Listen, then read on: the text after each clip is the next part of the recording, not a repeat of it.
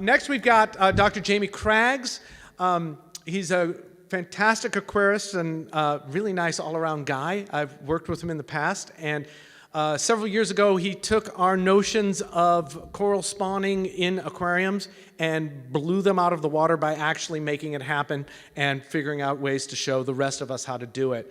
Today, he's going to be talking about LPS corals. I know you have a surprise. So he's going to be talking about some recent advancements that he has done, and so please, this is probably the future of the hobby as things happen, is we're going to need to spawn our own corals. So please welcome Jamie Craggs.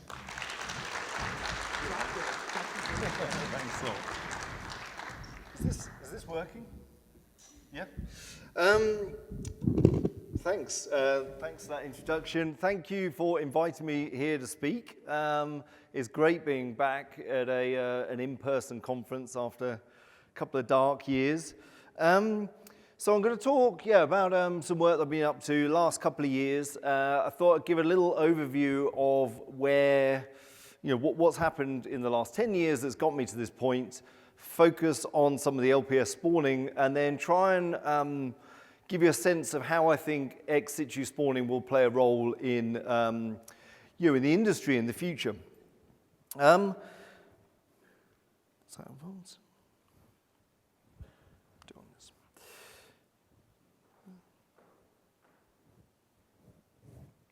Okay, so I work at a museum in southeast London. I'm the principal curator, so I run a public aquarium. And about 10 years ago, I tasked myself with the challenge of being able to spawn corals in a really planned way in an aquarium environment. And if we can do that in a planned way, and we know when the corals are going to spawn, does that then open up lots and lots of sort of opportunities for research and so on and so forth? So 10 years ago, it was pretty rudimentary, the design, but I built this sort of blackout system with really, really cheap building materials. And within 8 months, I had the first spawning of a Acropora. So I really knew I was onto something at this point.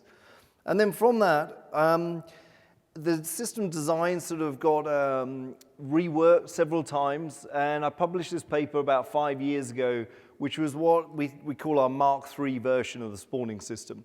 And fundamentally, it looks like anyone's home aquarium. It's got a sump, skimmer, refugium, an apex is attached to it. And then ultimately, if you put in all the seasonality, the corals then start picking up on that seasonality and behaving in a natural way and spawn in a predictable manner.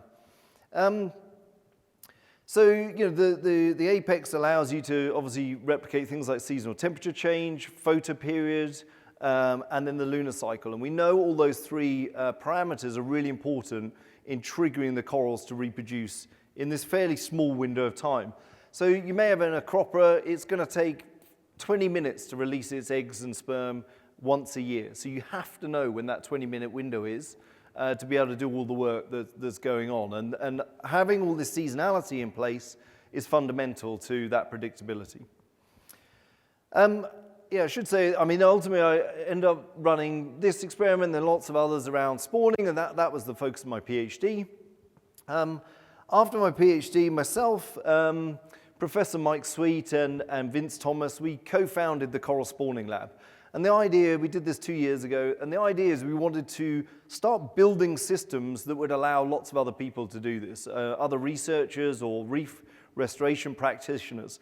So, I don't know whether, on the top is what we call our off-the-shelf systems, and we've designed these so that they can be built in London, crated up, and then sent wherever they needed to go around the world. And so we've built them so they'll fit through a standard doorway. They arrive, the client then unpackages them, bolts them together, fills them up with water, and roughly off they go. So, one section is our broodstock conditioning, and then attached to that is an embryo rearing, settlement, and grow out sort of component to it. And then we took that design a step further, and then started building systems in a shipping container, which we call our lab in the box. And so these can be configured in different ways. They can even have 2, 3, or 4 spawning systems. So then when you start phase shifting, you can have up to 4 spawns a year, dramatically increases your sort of access to material, and then, you know, obviously build on the productivity by having access to material more frequently. And the sort of principle behind this was that, you know, if these are going out to the tropics where there's hurricanes and things, you know, you can bolt these down or just simply pick the whole shipping container up and move it somewhere secure. So these are the sort of thought processes behind it. And we really sort of regard these systems as a bit like a piece of laboratory equipment. You know, a research facility may spend, you know, $500,000 on an electron microscope to study one specific aspect of a research program. These are sort of, you know, a similar thing, that they're a tool to facilitate lots of that research, basically. And, you know, we've put a number of these systems around the world. Around 60 now have gone into different locations around the world. And clients will use those for whatever means that they've purchased it for. Often it's around research, pure research, understanding things like underlying mechanisms of genetics. You know, the big question with climate change is, you know, are corals going to survive into the future? You know, how do we start breeding more resilient corals? So some people are interested in the underlying mechanisms, the genetic mechanisms that make some individuals resilient against some of these thermal stress events over others. And then other work is purely about restoration. So how do we sexually spawn corals? We're then creating genetically diverse individuals with the hope that a number of those have that resilience within them. And then when you plant those out onto the reef, you're building that resilience for the future. So the systems themselves are the sort of foundation that allow lots and lots of spawning work to take place. And then, like I say, once the spawning is predictable, you can build your research strategy around it. So we've spawned now, I think, about 35 species. Predominantly, we're focusing on acroporids in the early days, but now sort of expanding that out. And really, I kind of try and view it like this, that ex situ spawning is the sort of broader umbrella of this sort of new approach. And then fitting within that, you have these sort of three areas that your research can sit in. One is just simply understanding the fundamentals of reproductive biology. There is still so much we don't understand about coral reproduction. There's obviously thousands of species, and very few of those have been mapped out. So there's just some basic natural history and reproductive life history strategy to work through. Things like what we know about acroporids, there can be hybridization that goes on between species. What are the parameters that sort of allow that hybridization to take place or not? So these are some of the questions we can start answering around the fundamentals. Another area is about how do we increase productivity. So in order to make reef restoration happen at a much bigger scale, we have to answer some of these questions about, how do we take these millions and millions of gametes that are released and start producing tens of thousands of corals, not hundreds of corals from these spawning events. And so there's lots and lots of bottlenecks in the corals' life history that we need to start understanding what those bottlenecks are and then developing new methodologies, husbandry techniques that we can alleviate those bottlenecks and start building that productivity. And then the final area is ex situ spawning has this completely unique power. We are not having to rely on going and diving on a reef where storms can come through, making it difficult to get on into the water and collect these gametes.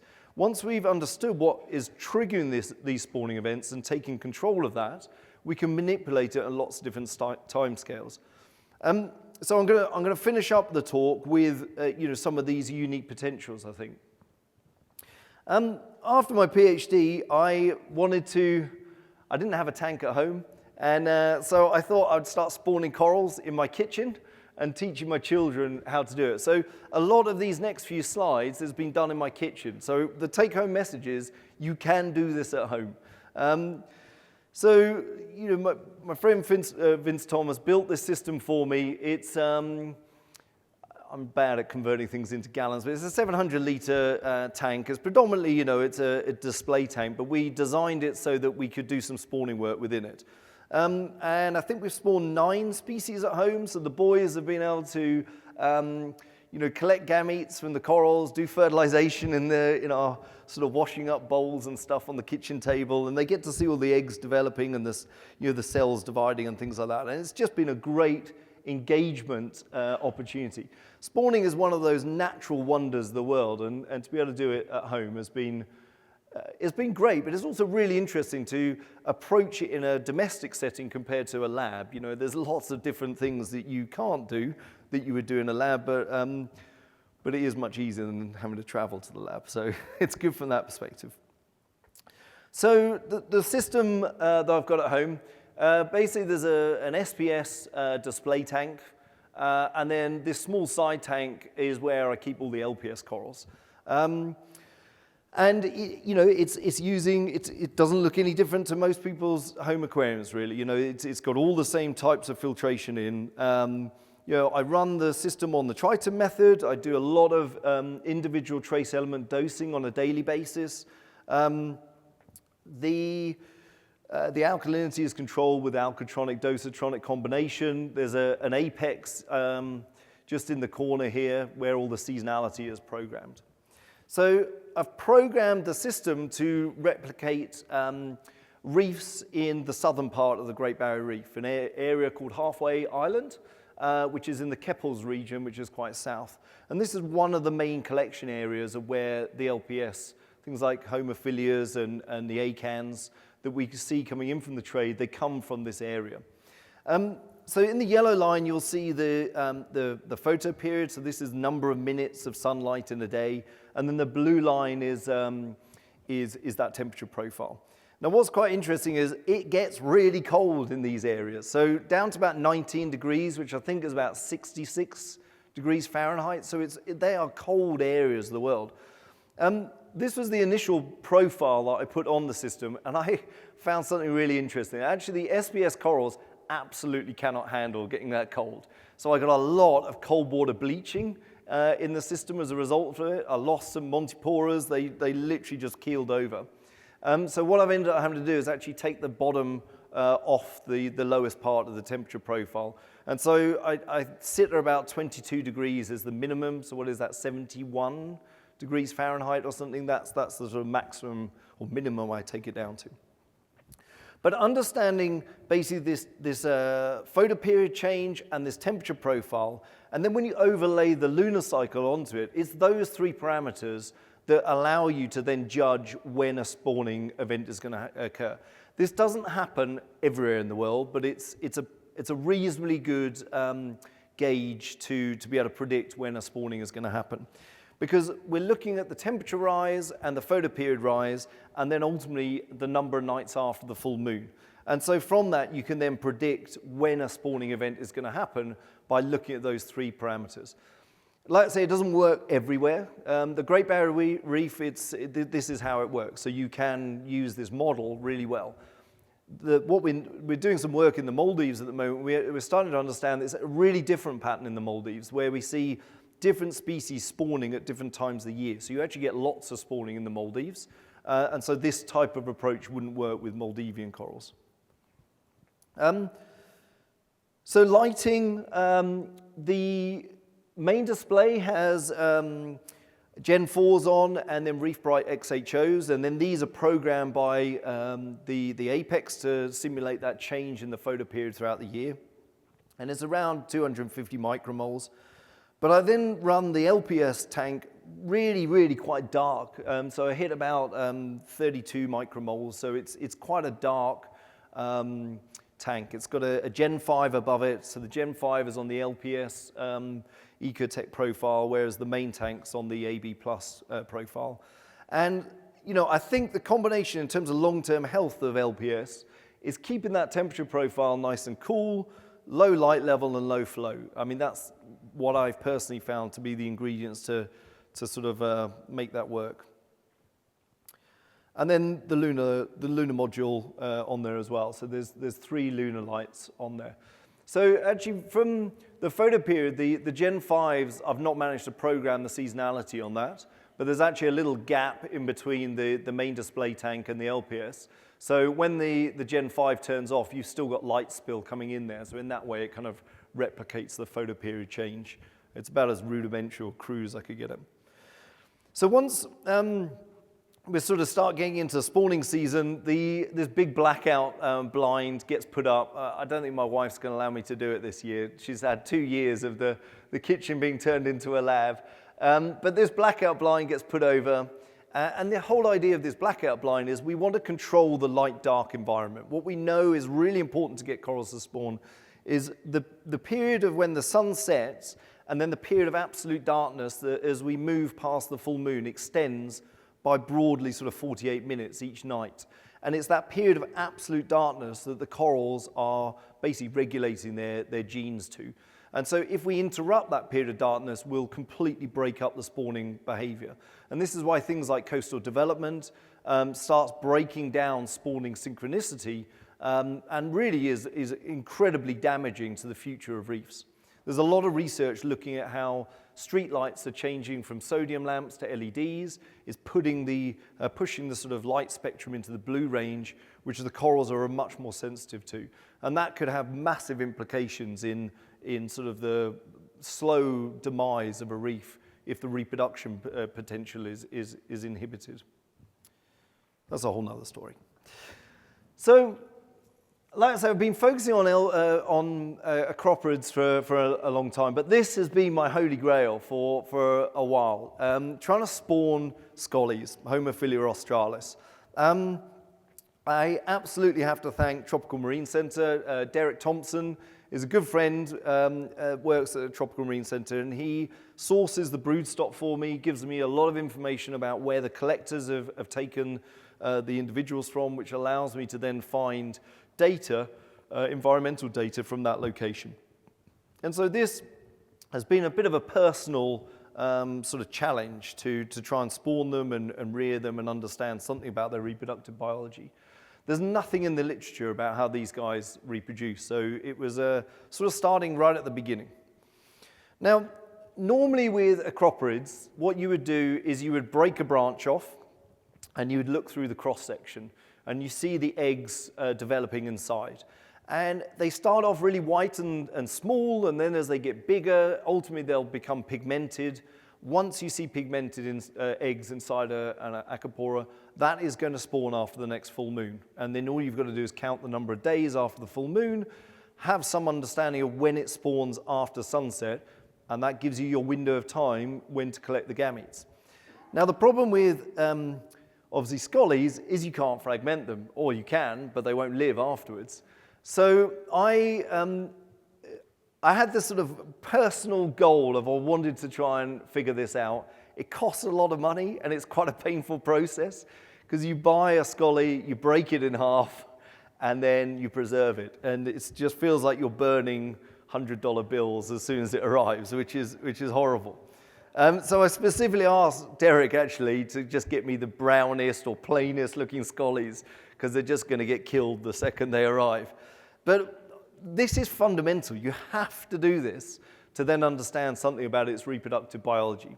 And so what you're seeing in this picture here is this scolly's been broken in half, and I've split it, and you're looking from the underside, and so that's the mouth. Where am I? The mouth is down here, and then you're looking through the sort of broken skeleton.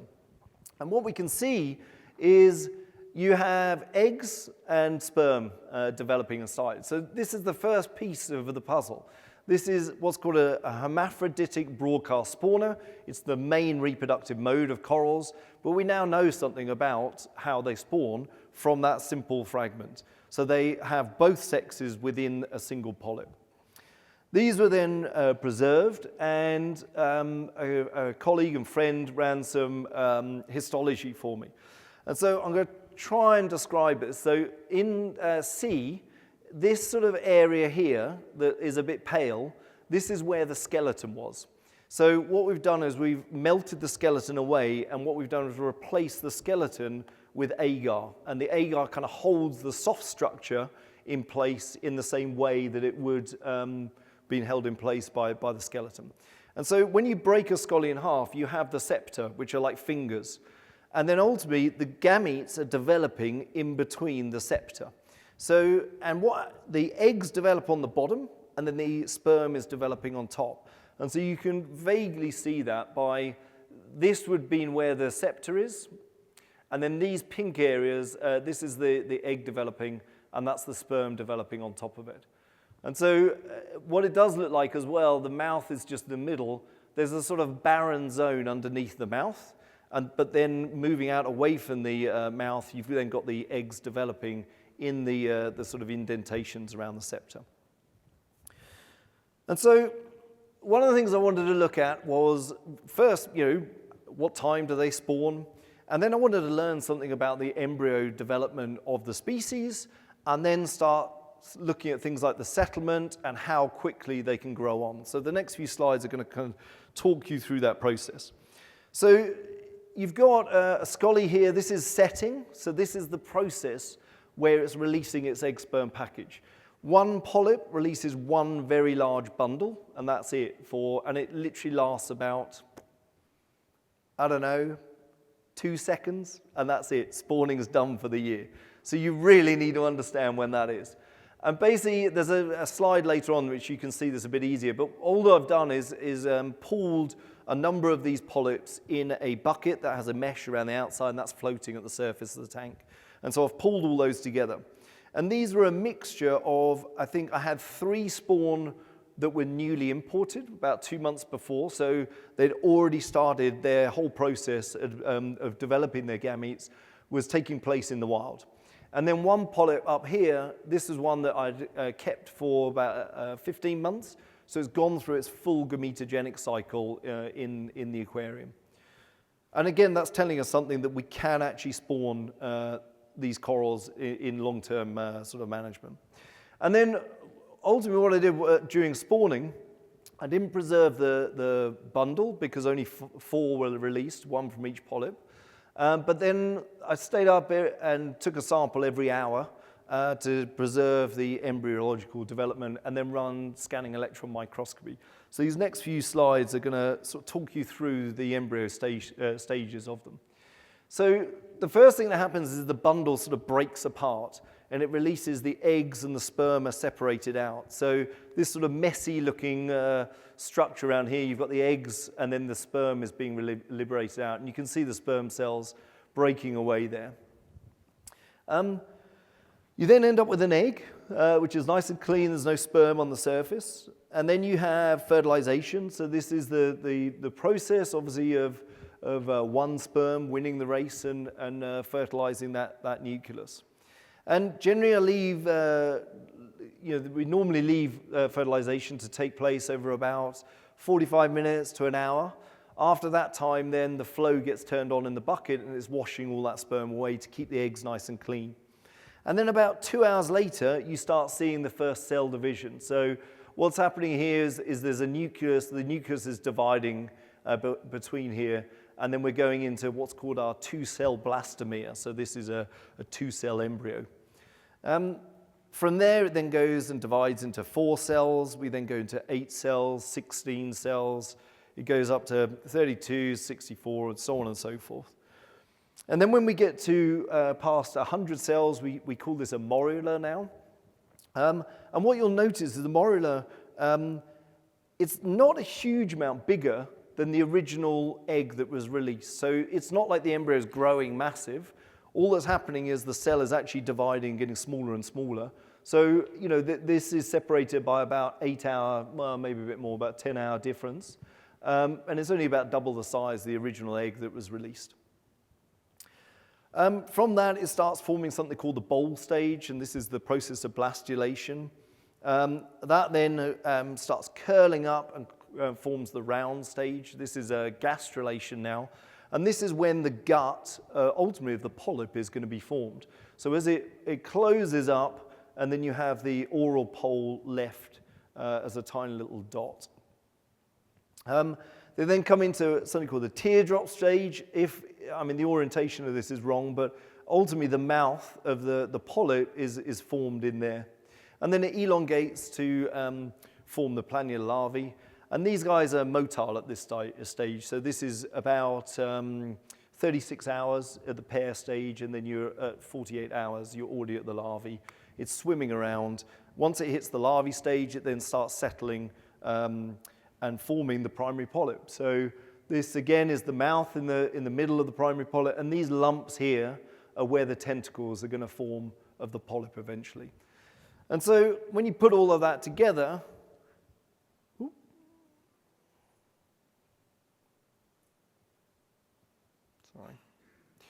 when you put all that together, you then sort of map out the embryological development of this species for the first time.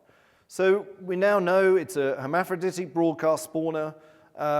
It takes about 2 days to get to a plania larvae, so it's much, much quicker than acroporids. Normally that's about 4 days, so it's about twice the speed. And the thought is actually the smaller the egg, the faster the larvae it takes them to get to larvae, because they're just working through that cell division quicker. From that then settled a proportion of them. I'm not going to present the sort of data that we collected here, but it was looking at settlement preferences and what have you. I'm writing up the paper on this, and it will be published open access, so everyone will be able to sort of view the information about this and hopefully try to do it at home as well. But after a month, they're already taken up the zooxanthellae. They're still very small at this stage. They start getting pigmented by about 3 months. They just look like a green aptasia at this point. Grow a little bit more. It's by about 8 months, they're starting to look a little bit more like a homophilia. And then they start growing pretty rapidly at this point, which has really surprised me. One of the questions is, how long does it take for a scoly to get to, a marketable size? Well, I think this actually is showing some really encouraging speed of growth and development. So this picture I took just last week, and it's about 25 mil across at this point. It's a little bit potentially slightly misleading in the fact that, I think anyone that keeps LPS knows that in the morning they're about this big and in the afternoon they're about this big. So there is a lot of fluctuation from the size that they can change, from day to night. And so there it is, managed to settle them, grow them out. And I think there's a huge amount of potential to this. And speaking with colleagues in Australia, they're going to be picking this up and looking at doing this at a much larger scale. I can't, in the UK, all exports from Australia, certainly the East Coast, have been banned now, so we can't get any more brood stock. So the stuff that I've got is the stuff that I'm going to continue working with, but it's up to others to hopefully pick up the mantle and move forward with it. Lots of people sort of ask about health, how to keep LPS corals alive long term. Some of them can be quite challenging. I think temperature is definitely one of those really important driving factors to keep them nice and cool. But I stumbled, or actually one of my acurists at work pointed me to this, that Shane posted a brilliant Facebook video about a month and a half ago at Sustainable Reefs in Australia. So I just want to play this because I think this is really enlightening.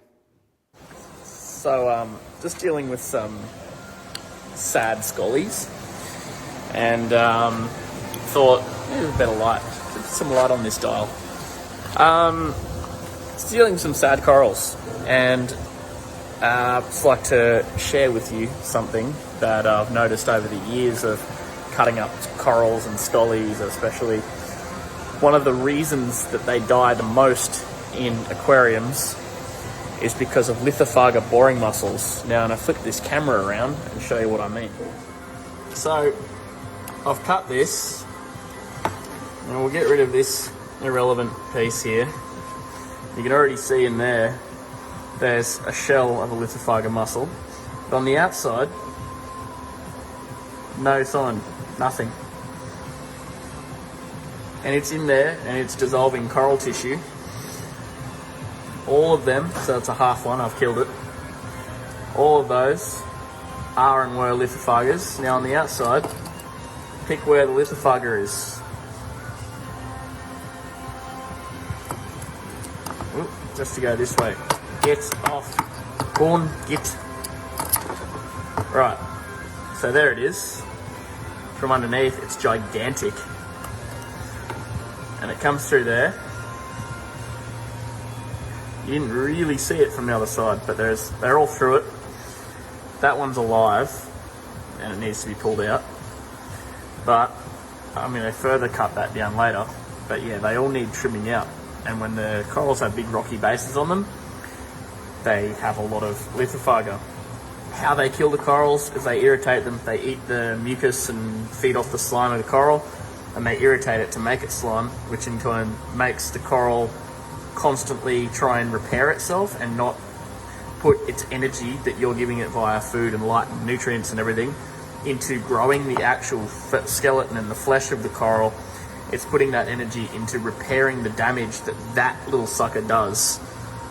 So if you see your corals going backwards and downhill, give them a good trim back, and 99 times out of 100, you're going to find a lot of them. I think, to me it just highlights how cool this industry is. And you could be working in it for so many years and you just come up with absolute pearls of wisdom like that. So I reached out to him and asked him to send me the video because, hopefully you'll equally think it's pretty cool. I literally straight away found a dead skeleton, had no reason or no understanding of why this thing died, chopped it in half. Sure enough, a massive lithophagon in there. And, I then had a pretty sick-looking scolly at home, trimmed it up, and these pictures are, probably about two or 3 weeks apart, and it's already seeming to be so much happier now I've trimmed this back. So, it's a brilliant little husbandry tip that, was shared on social media, so thanks for that. So another species that I've been had a little personal passion about is looking at Cataleophylla jardinii spawning as well. So a similar process. This I actually ordered some in. So this is giving you a picture of how collected the spawn on this. And you basically got these buckets. There's 4 broodstock in there. Again, they've been brought in about 2 months before the natural window that you would expect.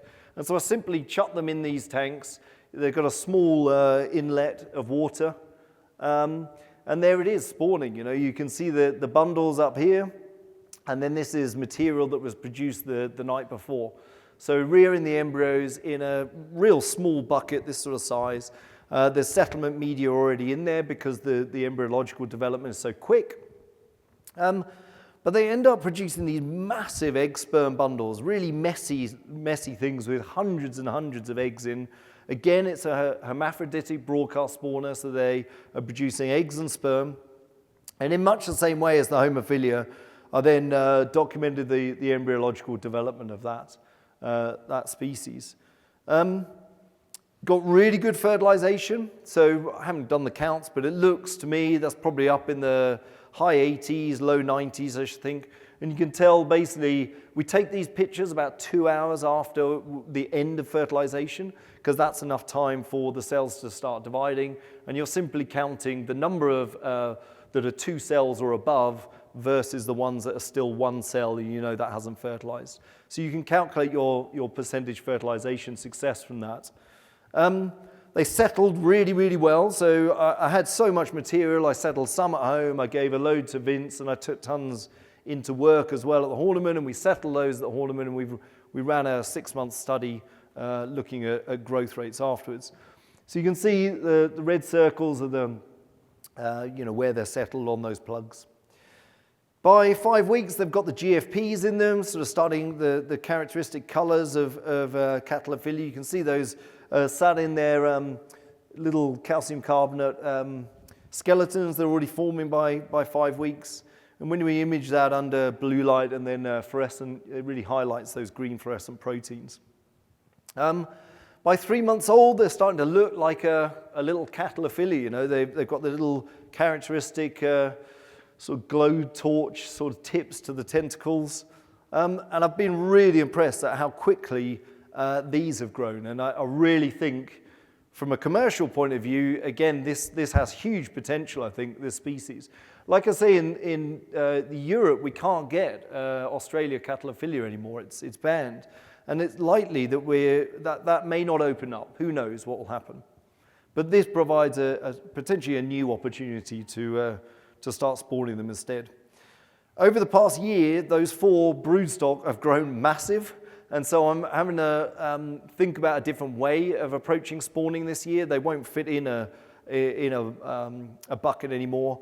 But these are just a few of the young ones that are reared at home. We've probably got about 100, I think, in total across the sites. Oh, sorry, it's a bit laggy. So I've not really cracked this species, but played around with it a few years ago, looking at acans, Micromussa lordhowanensis. It's a similar thing that it releases a really large egg sperm bundle, one polyp. Again, it's a hermaphroditic broadcast spawner. I got okay settlement, but I didn't manage to rear these on. I'm going to give some examples later of other people that are working with this. So it's a sort of unfinished business. I'm going to come back to this species at some point. And the same of Blastomussa wellsi. So we spawned this about 3 years ago. We had some Indonesian colonies that a friend donated to us. And I think one of the potentials is how beautiful some of the color varieties that can come out of these spawning events. And that's some of the sort of potential of using sexual reproduction. You never quite know what you're going to get in terms of a color variety. And the trade being driven by fad and a new color morph, potentially sexual reproduction is a route that we could go down. So I'm going to just finish up looking at some of then the unique potential that ex situ has. And so once you know those environmental parameters, you can then change the timing of what those parameters are doing. And you can do that on lots of different temporal scales. So we know we can shift the corals and make them spawn in our daytime, for instance. If we control that light-dark environment, we don't stay up all night long with all the spawnings that we do. We make them spawn in the middle of the day. It fits within our working day, and we can do all the fertilization, fit it around our lunch and tea breaks. I always use the tea break joke because of English. But ultimately, you can get all that fertilization work and then clear off home and still have a family life and it not affect you, which is really important from a logistical point of view. We can manipulate the lunar cycles. The apex is so easy. You just change a number. If you want to spawn corals in the day, you just change the clock. If you want to change the lunar cycle, just change a number. And the same is true then a seasonal scale. If we think about some of the seasonality, we just have to move it wherever we want. I'm going to then give a few examples of what we've been doing here. So we now do quite a lot of work with Galaxia fascicularis. It's perhaps not the most attractive coral for an aquarium, and it stings the hell out of everything, but it's a really great species to work, and we're sort of proposing this as a new model organism. It's got a really interesting reproductive biology. So they're not gonagoristic, so they're not truly males and females, but they're also not truly hermaphroditic. What you have is a female that produces a bundle that only has eggs, but the male produces an egg-sperm bundle, but the eggs are completely infertile. They're simply there as a buoyancy mechanism to get the sperm up to the surface of where the eggs are. And the thought is that this is sort of an evolutionary stepping stone moving from gonagoristic over to true hermaphroditic species. What we're certainly finding with Galaxia is they become really fecund one year to the next, so we can hit 100% fecundancy from one year to the next. So the colonies we're working with, they're really reliable spawners. They also seem to stagger their spawning over multiple months, which gives you lots of access to material. And there's just a few pictures of juveniles that are settled. So what I'm going to sort of try and describe over this is an experiment I've been running for about 3 years to try and disentangle which of those environmental parameters are important to trigger these spawning events. So in the top graph, this sort of circular graph, 0 is the 1st of January. And as we travel in an anti-clockwise manner around the graph, you're basically moving around the year.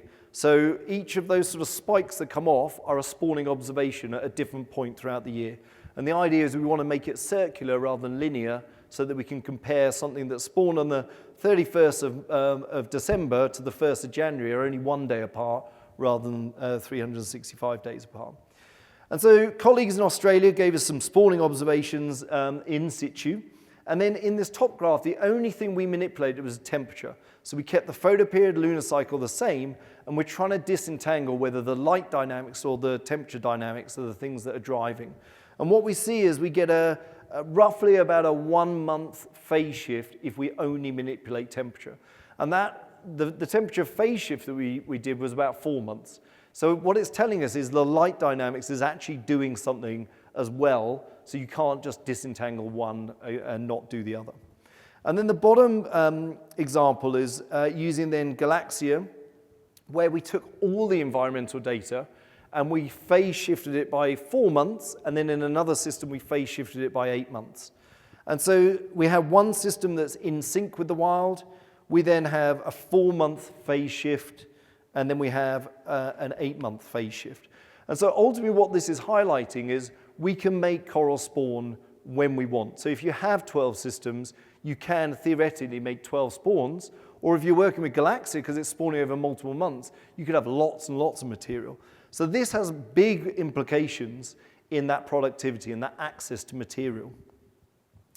And then the last thing I want to sort of leave you with is then this idea of once we have those spawning events, why don't we start creating these designer corals? So this is something we've been working on in the Coral Spawning Lab the last couple of years, and it's really taken the lead from the horticultural industry. We see here these tulips, you have a purple variety, and then you have this sort of blended variety that has red and purple in. So what we've been doing is then taking these spawning events and trying to force these spliced corals or these chimeras, whatever you want to call them. What we know is that corals, when they're larvae, they want to aggregate together. They form these aggregations because they have no immune system when they're very young. So they're not going to fight with each other. And this, it's called the allogeneic response. This has 5 polyps in. Each one of those polyps is individually genetically distinct. And some really interesting stuff is going on here. You've got 1 and 4 that are actually rejecting. Where these little stars are, they are not compatible with 2, 3, and 5, those polyps. So lots of things could happen here. Maybe that polyp number 1 is the dominant and kills the other 4. Or it could be that polyp 2, 3, and 5, which are closely enough, they've fused together, they could survive, kill the other 2, and then you have a chimera that has 3 genetic material within that one coral.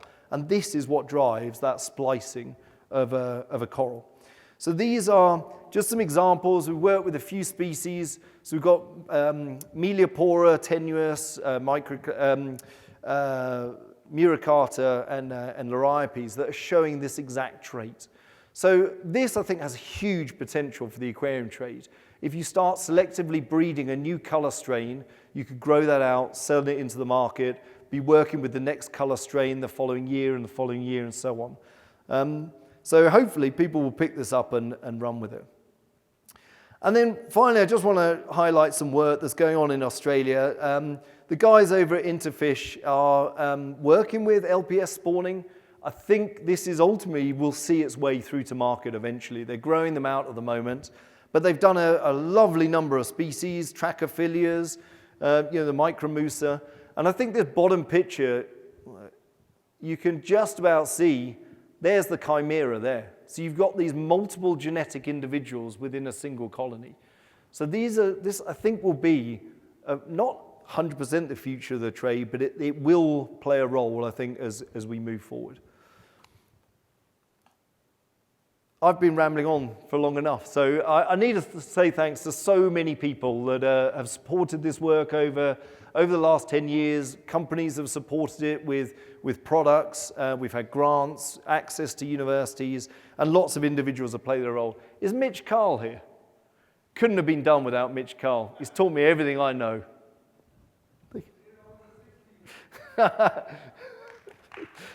And thank you for listening. There's information on these websites. If you're interested, there's a Facebook group. We try and share ideas. Anyone has spawning activity, please post it on there, and hopefully we'll build a community. And thank you very much for allowing me to speak and inviting me out here. Thank you.